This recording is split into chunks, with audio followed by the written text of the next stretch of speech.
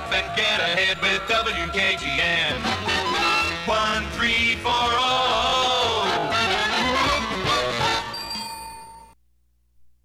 Live from the White Claw Hard Seltzer Studios in Knoxville, it's the Morning Show on Fan Run Radio.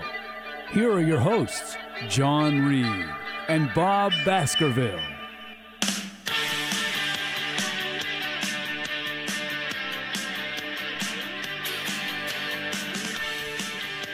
Back in the booth, back on the airwaves, coming at you live from the White Claw Hard Seltzer Studios.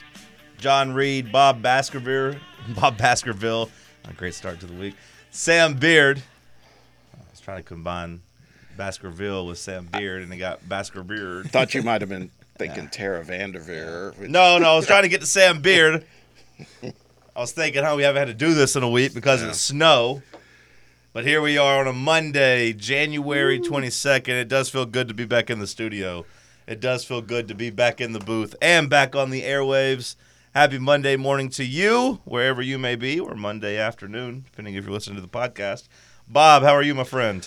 I'm good. I'm really happy to be here. I picked up Sam as we were driving in. I was like, I love my daughter, but she's got to get back to school. And a little too much closeness here this last week or so. It was kind of precious for a few days. You're out in the snow and hanging and doing stuff, and then by now it's like, hey man, let's just get back to normal already. I can't take it anymore. So I'm very happy to be here. Yeah, hopefully today the sun comes out and officially puts an end to all of this with the roads and just the cold, and my dog's over it, I'm over it. I'm tired of wearing these damn boots. Sam, good morning to you. How are you? Good morning. I'm doing well. Yeah, I'm happy to be back here. Long week inside. I'm excited to get out. Was doing anything I could to get out of the house. Voluntarily shoveled my driveway at some point over the weekend just to get a little physical activity. Didn't get to the game. Wish I got to the game, but watched the game obviously. But we'll start getting to the games once this snow melts off. But yeah, excited to get back into the studio and kind of get my routine going again. Yeah, we were very close to timing it up perfectly because for some reason, I haven't seen explained, we don't have a midweek basketball game this week. Would have been nice if it was whenever the snow was on the ground and you kind of just gotten a chance to take an excuse to stay home versus trying to get people over there with the weather the way it was. But glad you have made it. Shout out to Bob for going to pick you up because yes. you shoveled your driveway, but it still didn't help you out this morning. Yeah, the slope, just I think all of that melting ice just ran down on one side, and I attempted it twice this morning, and I just went sliding down both times. I was like, hey, can I get a ride? Oh, I didn't even know you tried it, so I didn't know you tried to get I slid down twice. I attempted. At least you didn't bump into anybody. I had plenty of friends sending pictures of people sliding down in front of their house into other trucks. He said yesterday there's one that one car tried to go up, gave up, got to the bottom. Truck saw it and was like, I'm going to try it. He went up and slid down into the other car. So then they're sitting out there yelling at each other like, you saw me, didn't make it. Why are you trying it? And truck thought he was built different, and it wasn't. And then the next thing you know, they just had to get out and exchange information. I have a friend of ours who lives just a couple blocks from where we live, and they're in a really hilly neighborhood, and they said they saw a car come, so imagine the letter U. So you start at the left, you go down, and you go up. They went down, went up, got towards the top, couldn't make it, and they were sliding down backwards, which is like my worst freaking nightmare. You want to talk about a stress ball. Just sliding downhill backwards, no way you're going to control that. You're just going to, maybe hit something or maybe not. It's, I'm over it, man. Fortunately, we didn't have any of that happen to us, but Jesus. Yeah, running on a little bit of fumes. It was tough to get readjusted to the sleep schedule. Also, just, I don't know if my mind was all over the place last night. So I working on about 2 hours total of sleep. So when I got up, getting my stuff ready and trying to get my dog outside, when I got to our big icy hill here, I said, I don't care. I'm going down. I'm going down it. Why not make this morning worse? I'm either going to salvage it because I'm not getting out and walking at 6:30 a.m. I was like, I don't feel like doing that. And I really don't feel like walking back up the hill. I said, I'm going for it. If I die, I die. And I made it down. So we'll see if we make it back up after the show. But So it was a nice little pick-me-up as I came into the studio. We appreciate you being the pioneer and leading the way for us, because then we were like, hey, man, I've got a four-wheel drive. I should be fine then. So that was good. Yeah. Christopher Columbus over here. Yeah, there you go. Hey, back to one quick thing while I'm thinking about it, because you were saying, we were talking about this, about why is there no Tennessee basketball game this week. It's because, I've learned, all the teams get some level of a bye because of the removal of the SEC Big 12 Challenge. Oh, okay. So the SEC Big 12 Challenge is gone this year. Yes. Yeah, they're starting with, this year Tennessee played Carolina, and I guess now it's going to be a kind of an SEC ACC Challenge moving forward. Right. So they move that up in year, and instead of in the middle of conference play. Correct. Typically, that would be this upcoming weekend. Would usually be our SEC Big 12 Challenge. So that's gone. So okay. Yeah. So Fair enough. That's the deal. Nothing like celebrating a big win by getting to sit for a week and get cold. So the way they played on Saturday, I would have liked to have seen them keep rolling. But we'll get into Tennessee basketball here in a little bit. Hey, no. You got to talk about SmackDown. Oh, I got to tell you about my wrestling. Well, I was sitting up with, you might not get the reference, but I was sitting with the ghost of Owen Hart up in the rafters. The worst seats I'd had in a while in terms of a sporting event, but they were a hot ticket, and I was like, I'm not paying over $180 to go watch SmackDown. I was like, I'll sit in the nosebleeds. I'll deal with it, although I kind of regret it because when you sat there, you couldn't hear them cutting promos, so I could barely hear what was going on in the show. But it was a packed house in Atlanta. It was fun. I'm glad you reminded me because, I need to remind me. We have Ron Shumpert at 8:20. We have Josh Dobbs coming on at 9. I need to ask both of them on the way out who's going to win, who their pick is to win the Royal Rumble. So I'm glad you asked me that. So Royal Rumble this weekend, Bob, big deal. Need to make sure I get everyone's predictions this week on who they got to win. But I had fun. I threw my ones up. I acknowledged my tribal chief in person, Bob, and it was a good time. Okay. So the night Waffle House afterwards. So it's a great night in Atlanta. So while we're on subjects of things that I don't care much about, there's one that I'm going to reach out to you guys and to the listeners because I learned this about myself in this past week. So my wife and we were watching, second time around for me, but my wife had never seen Ted Lasso, so we were watching the first season of that, kind of getting into the soccer stuff. Talking to a buddy of mine who went to the game with me on Saturday, whose daughter plays soccer, and they are way into the soccer stuff.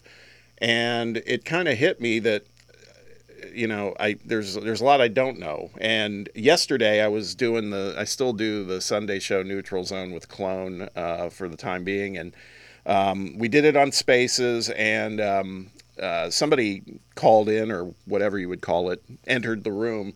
And they started asking me and Clone who we liked against Liverpool and Bournemouth. And I was just like, man, I can't tell you. I'm not going to be that guy that's going to BS you and tell you that I know. So I've created a New Year's resolution now, even though we're almost through January, is I'm going to be dedicated to learning more about Premier League soccer. I know a little bit about it. I certainly know the rules of like relegation and all of those things. But and I don't know how much you guys know. But when you ask me, Liverpool and Bournemouth, surely my Reds, they haven't fallen that far down where they're not going to beat that team. Well, there you go. Liverpool had been, I thought, playing better this season so far. So, I think that's a slam dunk. I see that they won 4-0. So, see, there you as go. They call it. You guys are going to help me through this over time. So, that was another discovery for me during Snowmageddon. I did not expect to start the show off with Bob and soccer, but okay, there we go. Liverpool, 4-0 over Bournemouth, so there we go. We'll get to Tennessee basketball later in the hour. Big Tennessee football roster news. We'll get to that in hour 2. Josh Dobbs in hour 3. But my favorite weekend of sports is in the books. Divisional round in the NFL. It delivered. The wild card round stunk. The super wild card round was not very good, but the divisional round gave you 3.5 pretty good games. The Ravens ran away from the Texans in the second half, but it was close at halftime. It was close in the first half. The Final Four is set. The Kansas City Chiefs, Patrick Mahomes, they do what they do. Make their 6th straight conference championship. They break Buffalo's hearts. Both of those things are connected. They do what they do. Buffalo chokes. They do what they do. They'll take on Lamar Jackson and the Ravens as Baltimore is hosting their first conference championship, which is a crazy stat. Ever? I believe so, or at least in a long time. The Baltimore Colts did it, many times ago. The Ravens apparently have never hosted a conference championship, but the Colts did it a long time ago. I saw Schefter tweeting that this weekend. I want to say maybe 82 or something like that, if I remember the tweet correctly. That's the AFC matchup, Lamar versus Mahomes. In the NFC, the San Francisco 49ers survived, and they'll take on the Detroit Lions, America's team, after they survive and hold off Baker Mayfield and the Bucs comeback attempt. Final Four is set. Great game last night to end the weekend. We'll dive into the NFL after the break. It is the morning show here on Fan Run Radio. Stick with us. I think the biggest story in sports is just the Chiefs doing what they do.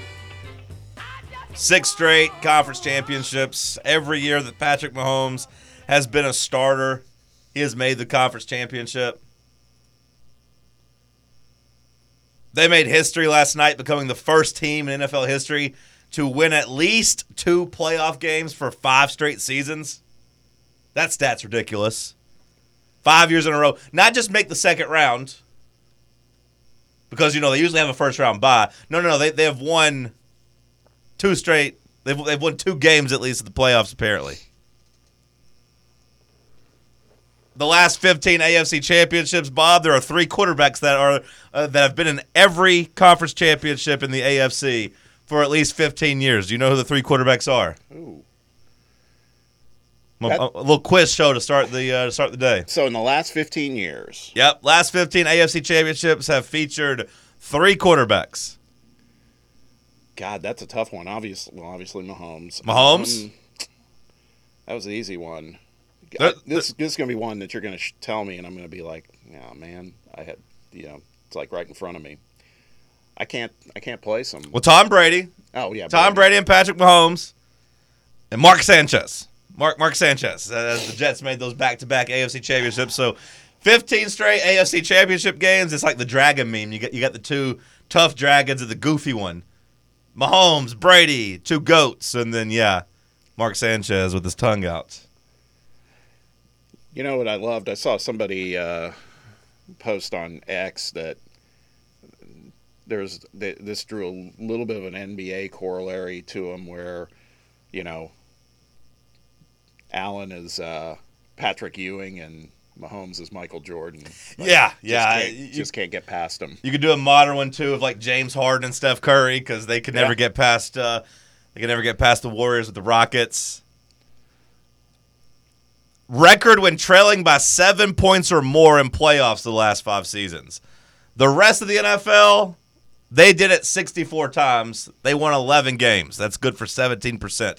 11-53 if your name is not Patrick Mahomes when trailing by 7 points or more in the playoffs. Patrick Mahomes, 8-1, 89% of the time. When he falls down by 7 points or more in the playoffs, he's got you right where he wants you. And I know from firsthand experience of being in Arrowhead Stadium when the Titans went up 10 points in Kansas City and of course, lost that game going away. So all of these stats, there's another one. Andy Reid now 11 conference championships, second most in NFL history. By the way, he has now made more with the Chiefs than he did with the Eagles, which is kind of crazy to me. All of these stats coming out of this game just kind of sums up the thought that Kansas City did what Kansas City does, and that's win playoff games. And on the other hand, you had the Bills, who are known for choking playoff games. So, of course, they choked a playoff game away. Wide right.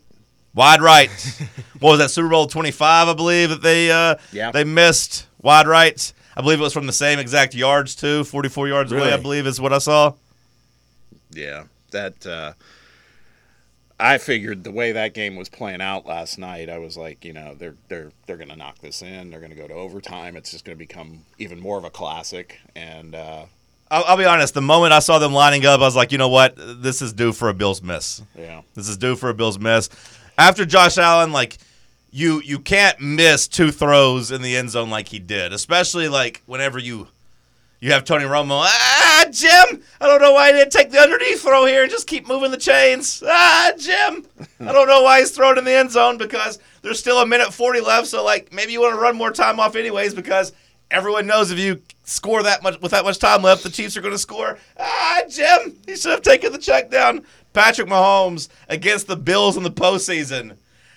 If Bills Mafia is really about that life, if they're really a mafia, then they need to make Patrick Mahomes go sleep with the fishes because he's played them 3 times in the playoffs. He has 9 touchdowns, no interceptions, 306 yards per game, and 126.6 passer rating, and a perfect 3-0 record. They need to put a hit out on him if they're really a mafia. Somebody needs to take him out. Yeah, and Kelsey showed up. That's the first we've seen productivity from Travis Kelsey in about a month at least. I mean, it was he played a great game. It was Kansas City looked different to me than they had for the past month. They part of it is Sam and I were talking about they're healthier than Buffalo too. I mean, that didn't hurt, but they just looked like they'd been there before, man. They kind of responded to every body blow and just kept delivering it here at the end. Well, Mahomes, of course, is this generation's Brady. He has the most playoff wins by anybody under the age of 30 in NFL history. He's only 28. But Travis Kelsey, all of a sudden looked like Gronk. And late career Gronk, where hey, we're going to kind of keep you in the garage, big fella. We're not going to get you out and on the road and get miles on you. Yes. But can you give us something in the playoffs? And Kelsey said, yep, that's fine. 5 catches, 75 yards, 2 touchdowns, blowing kisses, throwing hearts up at Taylor Swift. The NFL is 1 game away from getting Taylor Swift shots at the Super Bowl. They got to be so excited. Kelsey riding off into the sunset with a 50-yard line proposal after the game. They're close. The script writers, they're warming up. They are heating up. But, yeah, Travis Kelsey made that Chiefs offense look better than it had all year. You said that's the best they looked in a month. Bob, I'd say it's the best they've looked since they beat the hell out of Chicago, week 3 or 4, whenever that was. They had been struggling. The offense couldn't move the ball. And then yesterday they barely faced any third downs. The only time they were facing third downs is when they were kneeling the ball out, it seemed like. They just dominated that game. I think they only punted once, I think. Yeah, that seems like it would check out. And on the other hand, you had Buffalo. You had Josh Allen, 39 attempts, 186 yards. Everything he was throwing was basically behind the line or was deep down the field and couldn't be caught. His receivers letting him down. Ironically enough, since we had talked about the Chiefs receivers being the losers, it was Buffalo receivers who couldn't do anything. Stephon Diggs does all that crying all throughout the regular season, wants to be thought of as an elite guy, comes out and goes 3 catches for 21 yards. Drops a big long bomb down the field.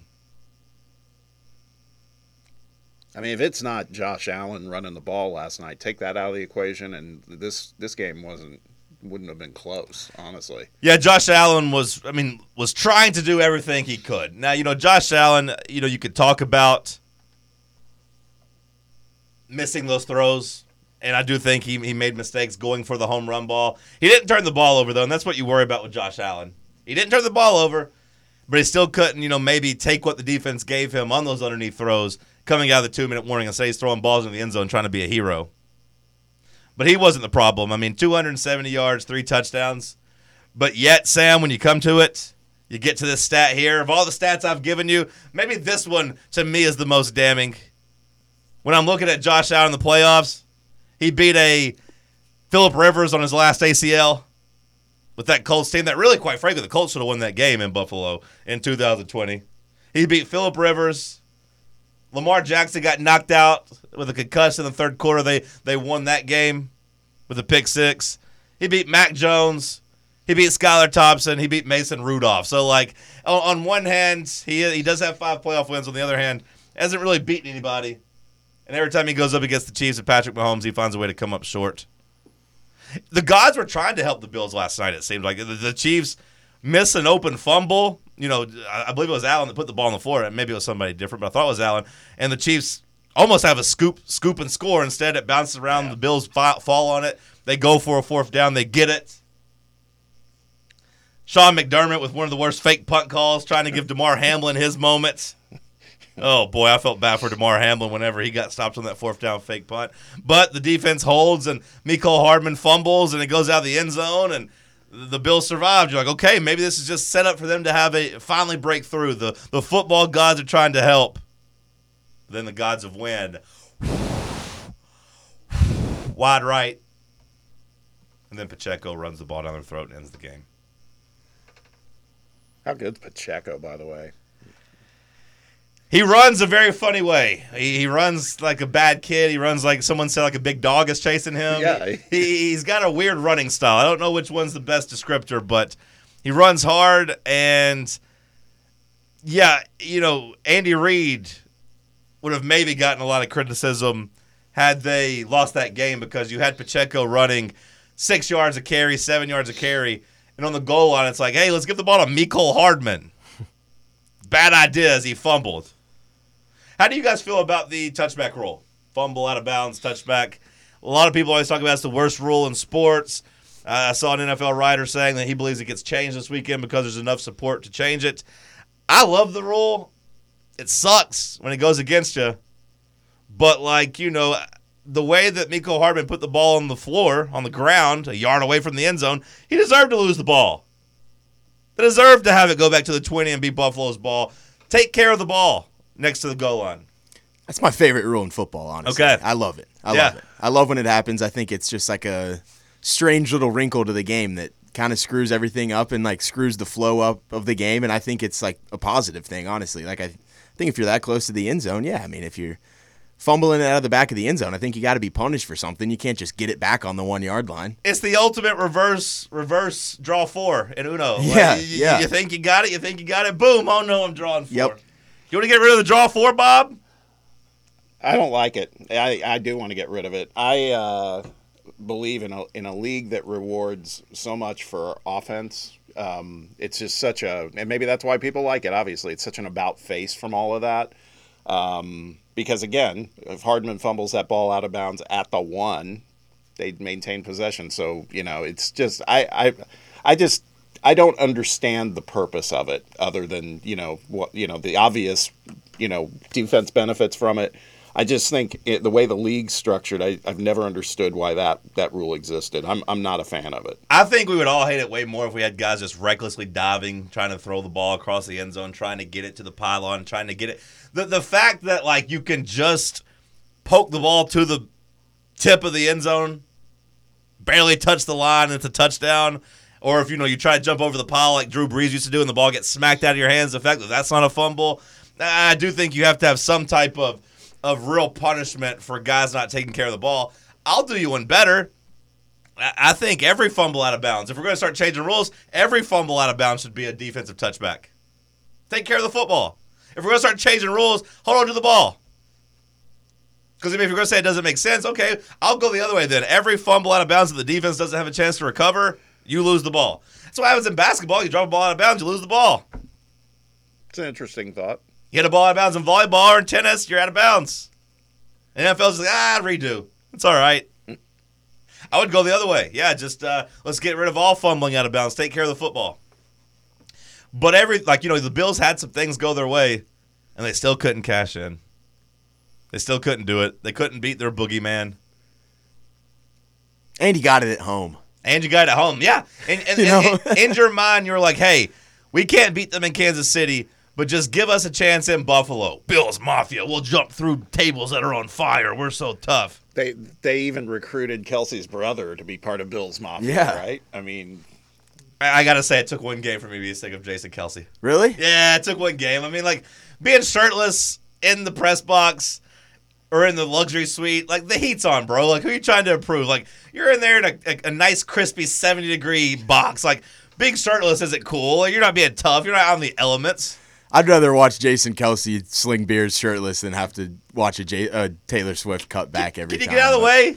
Taylor's in front of you. I wonder if Taylor looked at that and said, I don't know if I want to join this family. This guy might be a little problematic down the road. Post game, he was holding little girls up in the stands and he's a winner. bringing their bringing their poster up and being like, Taylor, look at this poster that this girl did. Another bit of TV watching. We watched. Have you seen the Kelsey documentary about? I haven't. Kelsey? No, I haven't watched it. I don't have Kelsey fever like everyone else. I'm sorry, Jason. He does seem like a good guy. He's not a problem. It makes you feel good about Kelsey. Taylor's probably like, this would be a great brother-in-law, great uncle. You know, starts thinking kids down the line. Who knows? The takeaway I had in that was that he really, because the whole concept is about from last season, should he retire or not? He should have retired because the way he went out, you can't predict the future, obviously, but, Eagles just absolutely, fell apart the last 6 weeks of the season and get blown out in the playoffs, and that's the way he's going to end it. And it's like, that made me kind of sad, actually, because, he was so integral to that team. He should have left after the Super Bowl loss.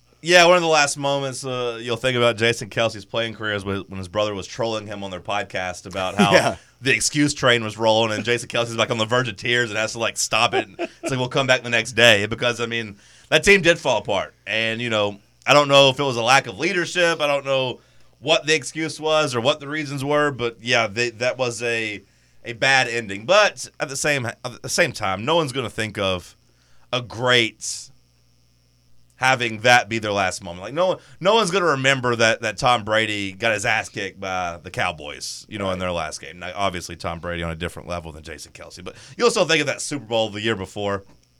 You'll still think of that. Buffalo, though, now finds themselves in a weird position. They are now $43 million over the cap. They have already been kind of kicking the can down the road with paying players and pushing it back. Now that bill is about to come due. No pun intended.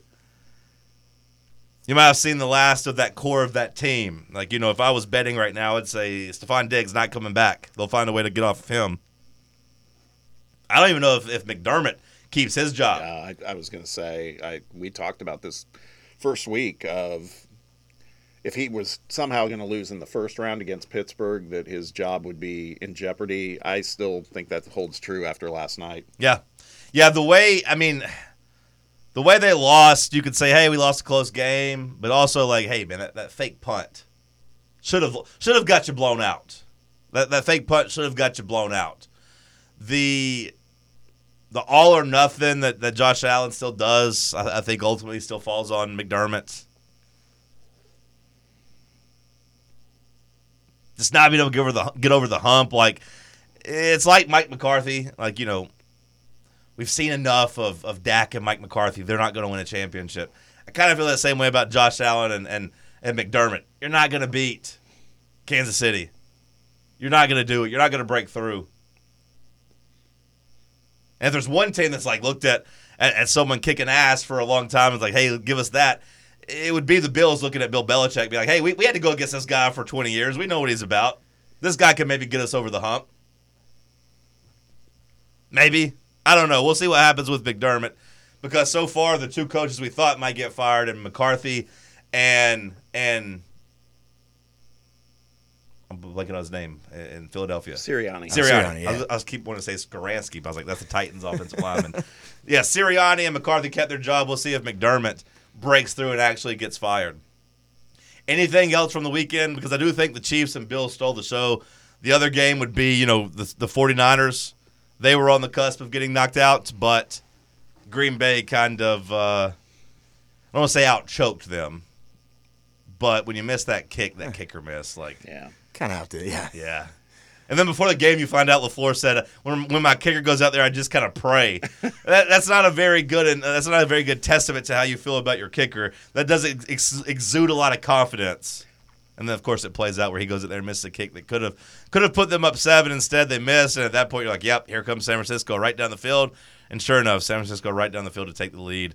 And ultimately, Jordan Love paying homage to Brett Favre. That's the only explanation that I have on that interception he threw to lose the game on first down with 2 timeouts left, throwing it back across the middle of the field. He's lucky that was a Saturday night game.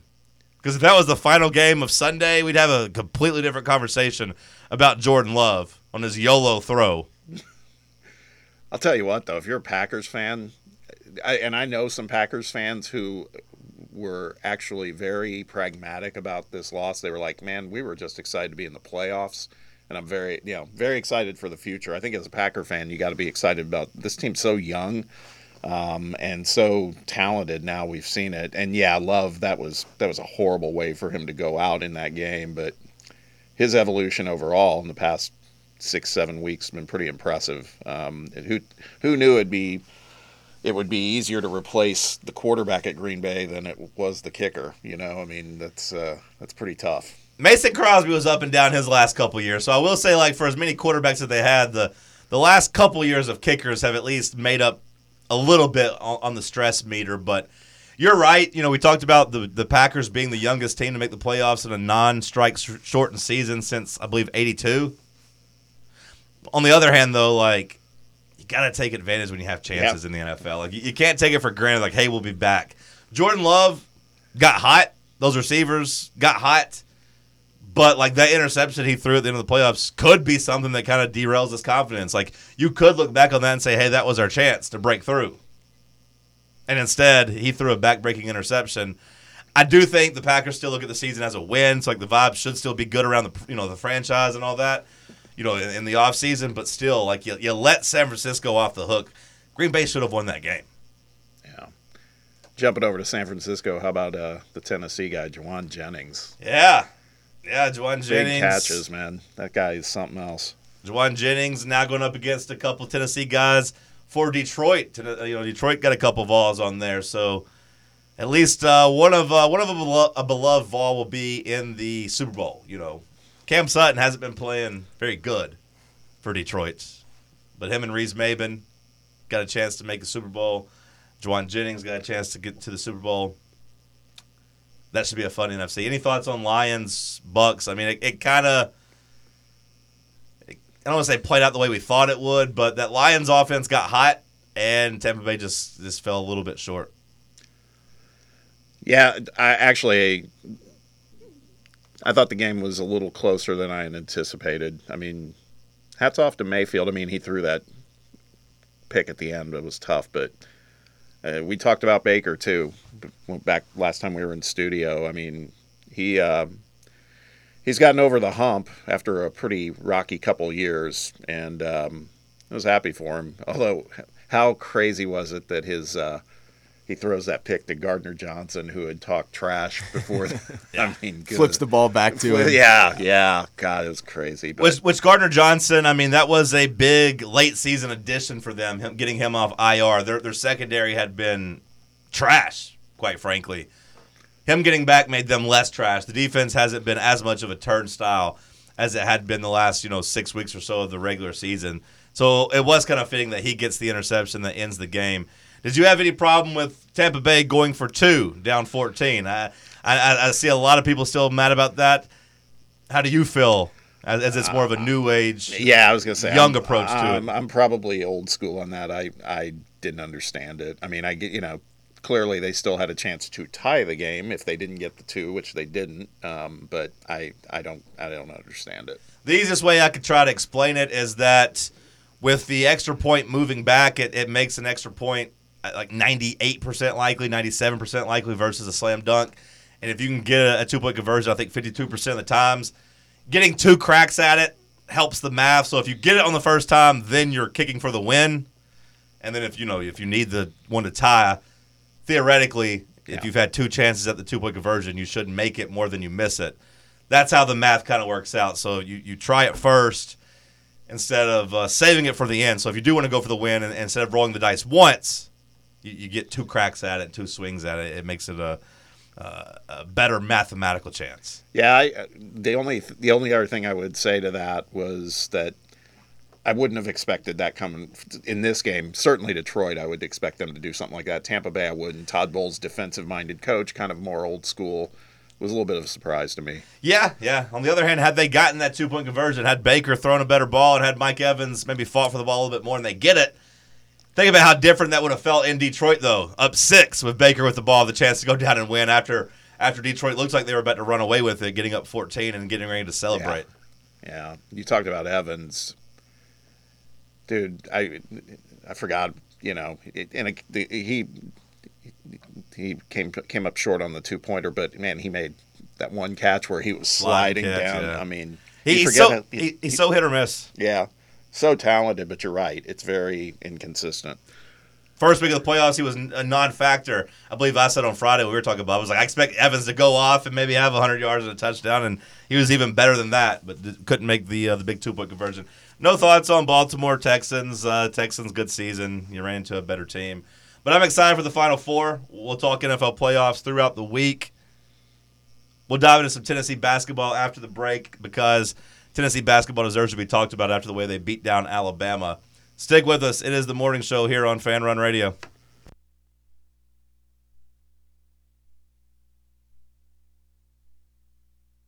Ever been the coach who realized the team's gear just wasn't up to par? Well, if I'm being honest, that was me. Just a downright irresponsible and plain bad coach. Then, SM Athletics changed the game. I want you to picture this.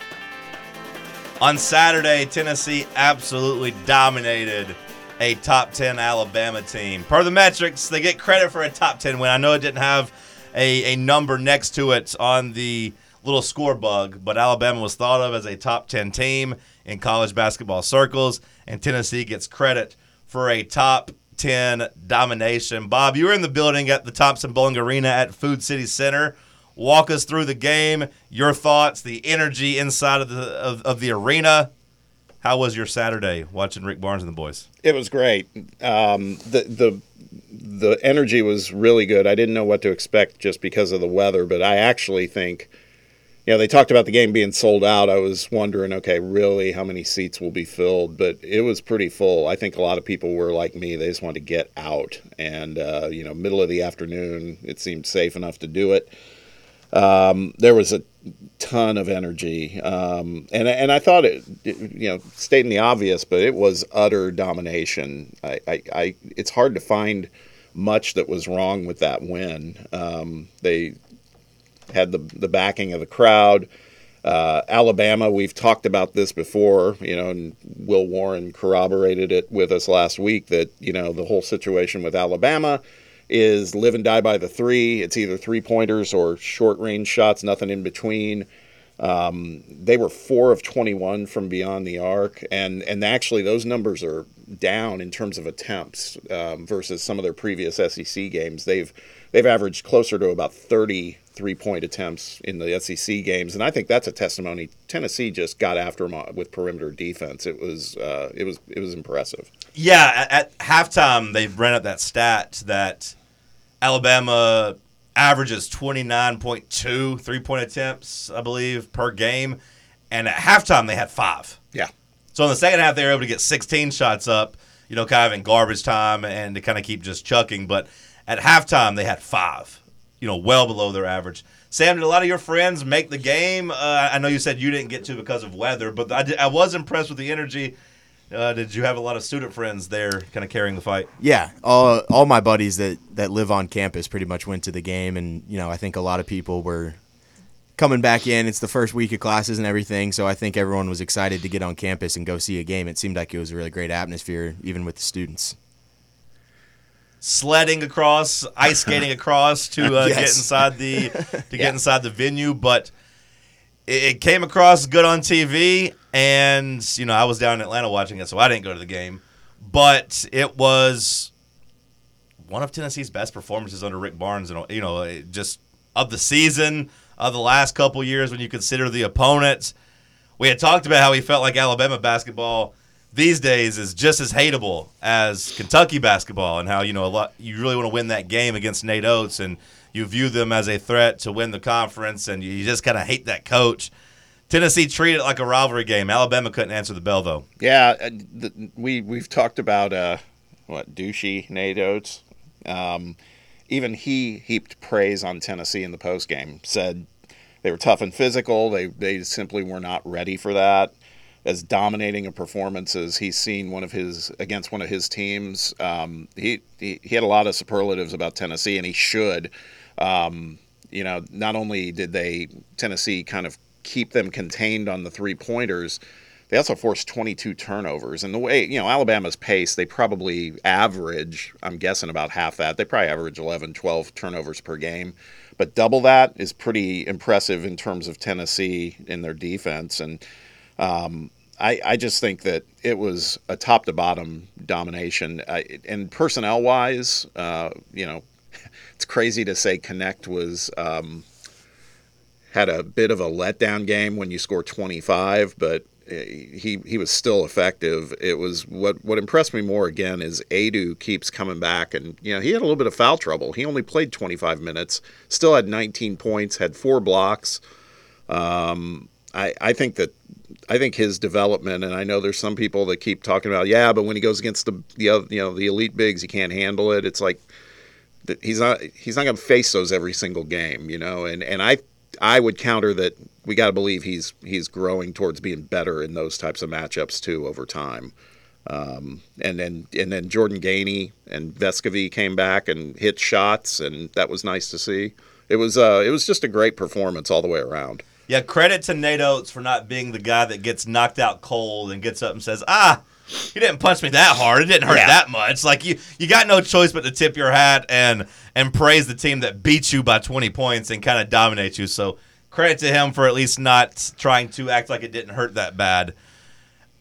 The criticism for Jonas, and, I made the mistake of reading through. The station had tweeted, what chances do you give this team of making the Final Four? Yeah. And the replies are just so negative. I'm like, what team are you watching? And Barnes is not going to win in March, and they can't handle a big man. Jonas is still soft. I'm like, okay, even if you want to tell me Jonas Adu isn't a top 3 or 4 center in the country, that's fine. There's still some value in being the 5th or 6th best center in the country, and I do think that's the level he's playing at right now. And, I do think, Tolu Smith played pretty well at home against Tennessee's front line, but there's still a really good chance Jonas Adu is your first-team big man at the end of the year, or that he is at least a first-team All-SEC player. I know they usually put, 8 players on the first team. There's a chance he's one of the 8. So, is he Hunter Dickinson? Is he Zach Edey? No, that's fine. But he's still really, really good and unlocks this Tennessee offense. And, he and Connect combined for 44 points. It's funny you say Connect seemed off because it did seem like he was off and he still had 17 first-half points. And I do think he gets to 30 if the game is a little bit more in doubt. Yeah. Now, I will say Barnes is, I guess, buying into the net rating, the net rankings, I should say, because it does seem like he plays his starters down to the last minute, wanting as big of a margin of victory as possible because it does play into your seeding this year. In the past, it was just, did you win by 10 points or more? They call that game control. Now it's like every point matters. So, in these blowouts, he's still playing these guys out here because he had the starters out there until the last minute. Sending a statement to Alabama and trying to get as many points as possible. Sam, what was your big takeaway from the game? Was it just Jonas and Connect? Was it Vescovy hitting some shots? Gainey? Or is it more like, hey, we maybe saw Bob, we had talked about the minutes changing between Gainey and DeLeon. Of course, that's not the case when Gainey comes out and hits shots. Now maybe something to keep an eye on is the minutes kind of swapping between Josiah and Meshack, because Josiah 21 minutes, Meshack 28. Sam, what stood out to you? Yeah, that's exactly what stood out to me. I think it's those role players kind of on this team that are starting to emerge and feel a lot more comfortable, I think, offensively. And I think that's just starting to make this Tennessee team really dangerous and well-rounded. Obviously, deep, man. It's deep and well-rounded. It can do it. It can beat you on the perimeter. It can beat you in the mid-range. It can beat you in the post. Mm-hmm. And with defense. Yeah. I think it was awesome to see Jordan Gainey get a bounce-back game. I think that's something that you haven't seen in a while from him, and that's a guy that can be a dangerous shooter off the bench, like you just said. I thought Santi gave you some big shots and some big stretches. And then, I think you mentioned Meshack right there, but 28 minutes, I think he's starting to feel a whole lot more comfortable just offensively. Obviously, one of the best on-ball defenders in the country, probably the best in the SEC maybe. So, I think it's a lot of these role players really kind of carving out their little spot on this team in terms of offensive production and keeping that defensive production. I think that's turning this Tennessee team into that true top 5 team that they actually are. Yeah, the one thing, there were 2 observations I would make that if there's anything, and I had to dig to find some cause for concern, Awaka played 6 minutes because, he cannot – this happens from time to time. He can't stay out of foul trouble. Mm-hmm. And part of it's his game. He's so physical and so aggressive, but got to have more than that on a consistent basis. Have to, particularly in a game. Really, Tennessee was fortunate if you think about the fact that Adu, again, only played 25 minutes. that's a game you need at least 10 from Milwaukee, and you didn't get it. So thankfully it didn't matter. And then Josiah. And 1 point, 0 for 3 from the 0 for 3 from the floor. Yeah, 1 point. Yeah, and it's the craziness of those plus minuses. You look at those, and it was like a plus 20, and I guess he wasn't a liability, but I would argue he is a liability because we need more from him then if he's going to be on the floor. There was talk that he was under the weather, he was sick, hadn't practiced since the Florida game, and that's fine, but you bring up a really interesting point, John, that the way Meshack's playing, the way he feeds the floor with his energy and intensity, and even Oates specifically pointed him out that he is just impossible to generate offense against. I mean, that's something to watch.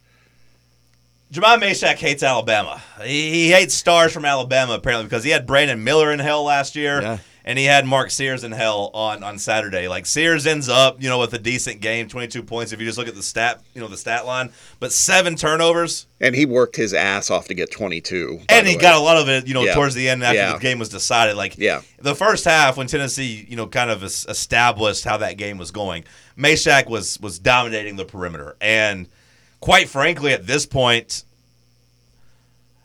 who do you have more confidence in offensively? Meshack or Josiah? And you maybe even still say maybe slightly Josiah. Maybe. Maybe you say it's even. Maybe you say it's Meshack. But to me, it's at least a debate.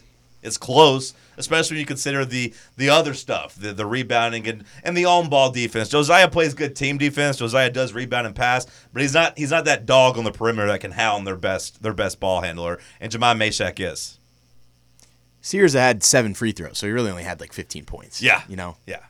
And again, I would like to see the breakdown of first half versus second half because I thought that he was in hell. And Meshack, he's a big part of the reason why they had 22 turnovers. I think he had 9 at half, but again, what I noticed, what I kept watching was he was absolutely getting worked over. I mean, those were the hardest 22 points he's gotten, or 15 if you take away the free throws.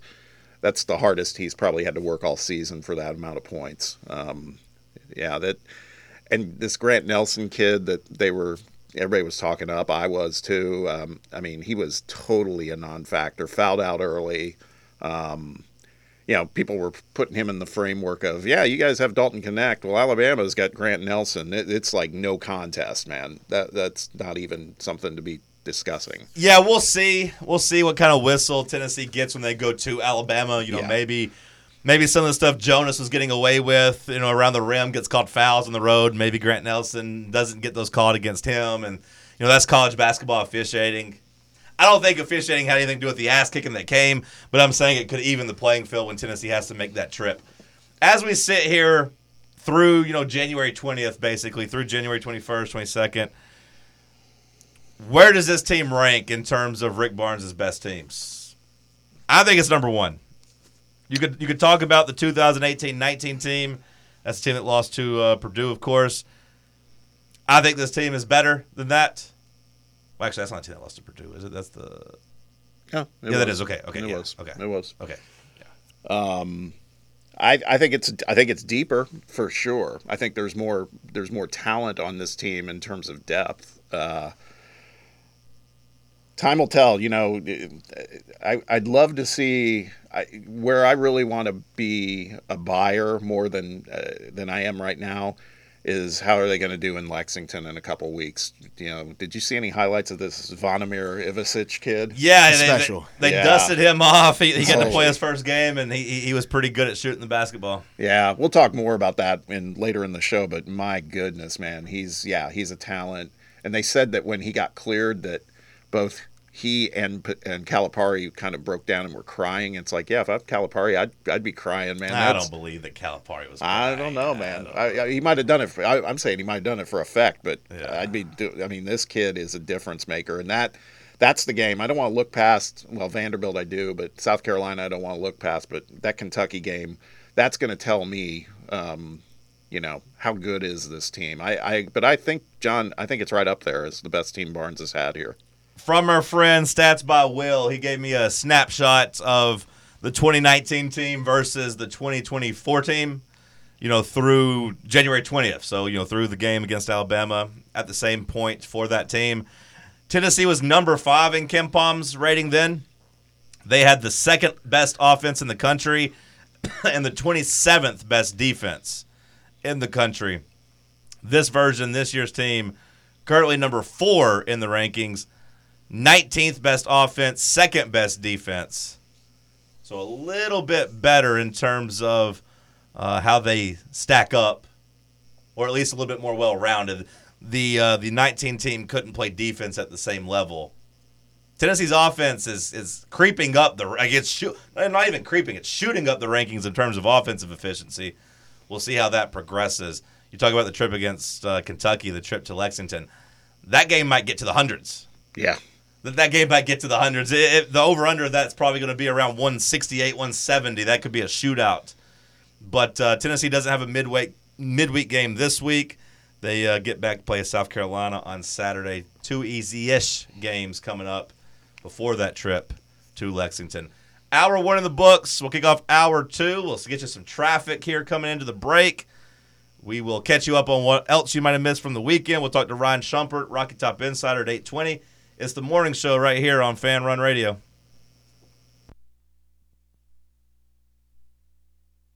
Good morning. Traffic still moving right now. I'm here in West Knoxville, 40 East and West at Cedar Bluff, Walker Springs, headed towards Oak Ridge down. Pillsbury Parkway has picked up quite a bit just in the last few minutes. 75, watch for some pothole repairs there throughout the day in Campbell County around that Caryville exit. Could cause some delays on and off today. Hey, 24/7 reliable crane and rigging services right here in East Tennessee. It's Tomahawk Crane and Rigging online at tomahawkcrane.com. I'm Commander Chuck with your on-time traffic. When it's past high noon, it's time for a vodka soda made with a vodka you've actually heard of.